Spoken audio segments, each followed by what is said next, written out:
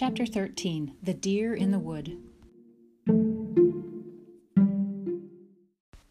The grass was dry and withered, and the cows must be taken out of the woods and kept in the barn to be fed. All the bright-colored leaves became dull and brown when the cold fall rains began.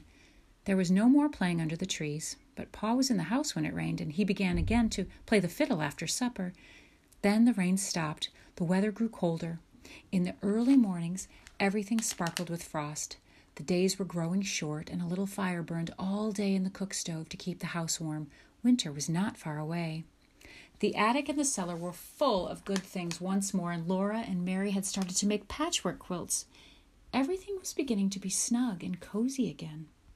One night, when he came in from doing the chores, Pa said that after supper he would go to his deer lick and he'd watch for a deer.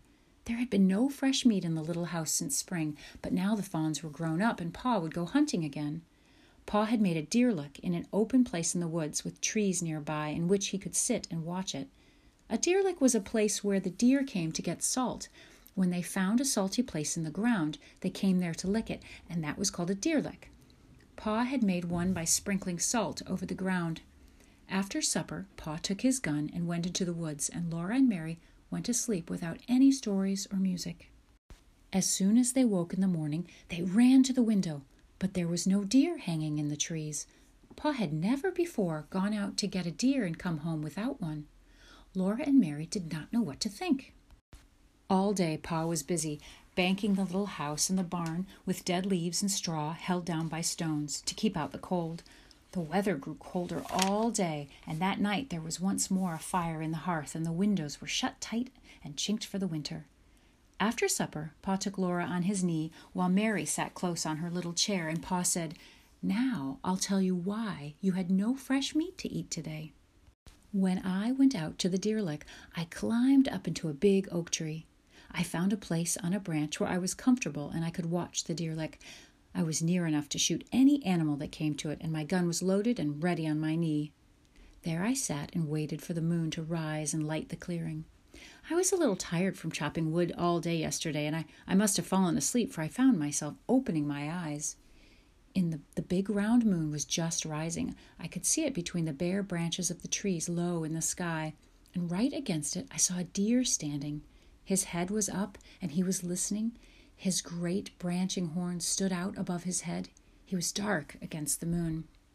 It was a perfect shot, but he was so beautiful. He looked so strong and free and wild that I couldn't kill him. I sat there and I looked at him until he bounded away into the dark woods. Then I remembered that Ma and my little girls were waiting for me to bring home some good venison meat. I made up my mind that next time I would shoot. Well, after a while, a big bear came lumbering out into the open. Oh, he was so fat from feasting on berries and roots and grubs all summer that he was nearly as large as 2 bears. His head swayed from side to side as he went on all fours across the clear space in the moonlight until he came to a rotten log. He smelled it and he listened. Then he pawed it apart and sniffed among the broken pieces, eating up the fat white grubs. Then he stood up on his hind legs, perfectly still, looking all around him. He seemed to be suspicious that something was wrong. He was trying to see or smell what it was. Oh, he was a perfect mark to shoot at, but I was so much interested in watching him, and the woods were so peaceful in the moonlight, that I forgot all about my gun. I did not even think of shooting him until he was waddling away into the woods. Oh, this will never do, I thought. I'll never get meat this way. I settled myself into the tree and I waited again. This time I was determined to shoot the next game I saw. The moon had risen higher and the moonlight was bright in that little open space. All around it, the shadows were dark among the trees. After a long while, a doe and her yearling fawn came stepping daintily out of the shadows. They were not afraid at all. They walked over to the place where I had sprinkled the salt, and they both licked up a little of it. Then they raised their heads and they looked at each other. The fawn stepped over and stood beside the doe. They stood there together, looking at the woods and the moonlight. Their large eyes were shining and soft. I just sat there looking at them until they walked away among the shadows, and then I climbed out of the tree and I came home. Laura whispered in his ear, "Oh, I'm glad you didn't shoot them."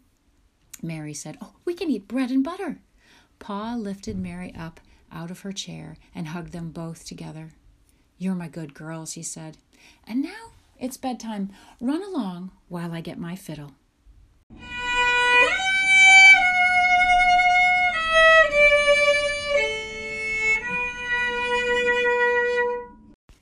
When Laura and Mary had said their prayers and were tucked snugly under the trundle bed's covers, Pa was sitting in the firelight with the fiddle.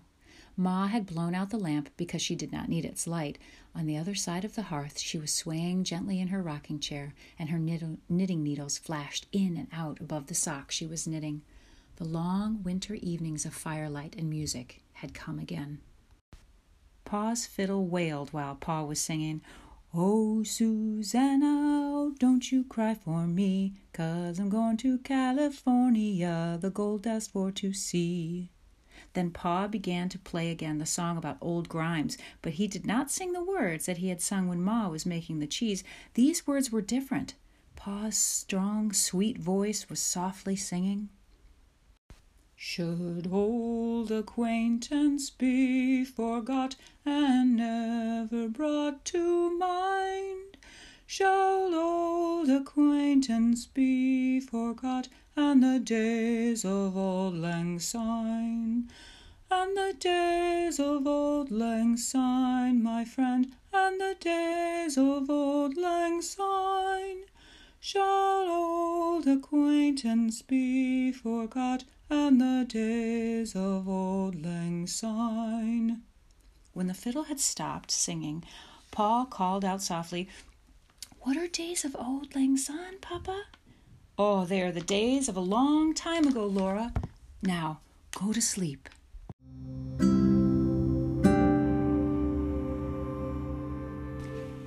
But Laura lay awake a little while, listening to Pa's fiddle softly playing into the lonely sound of the wind in the big woods.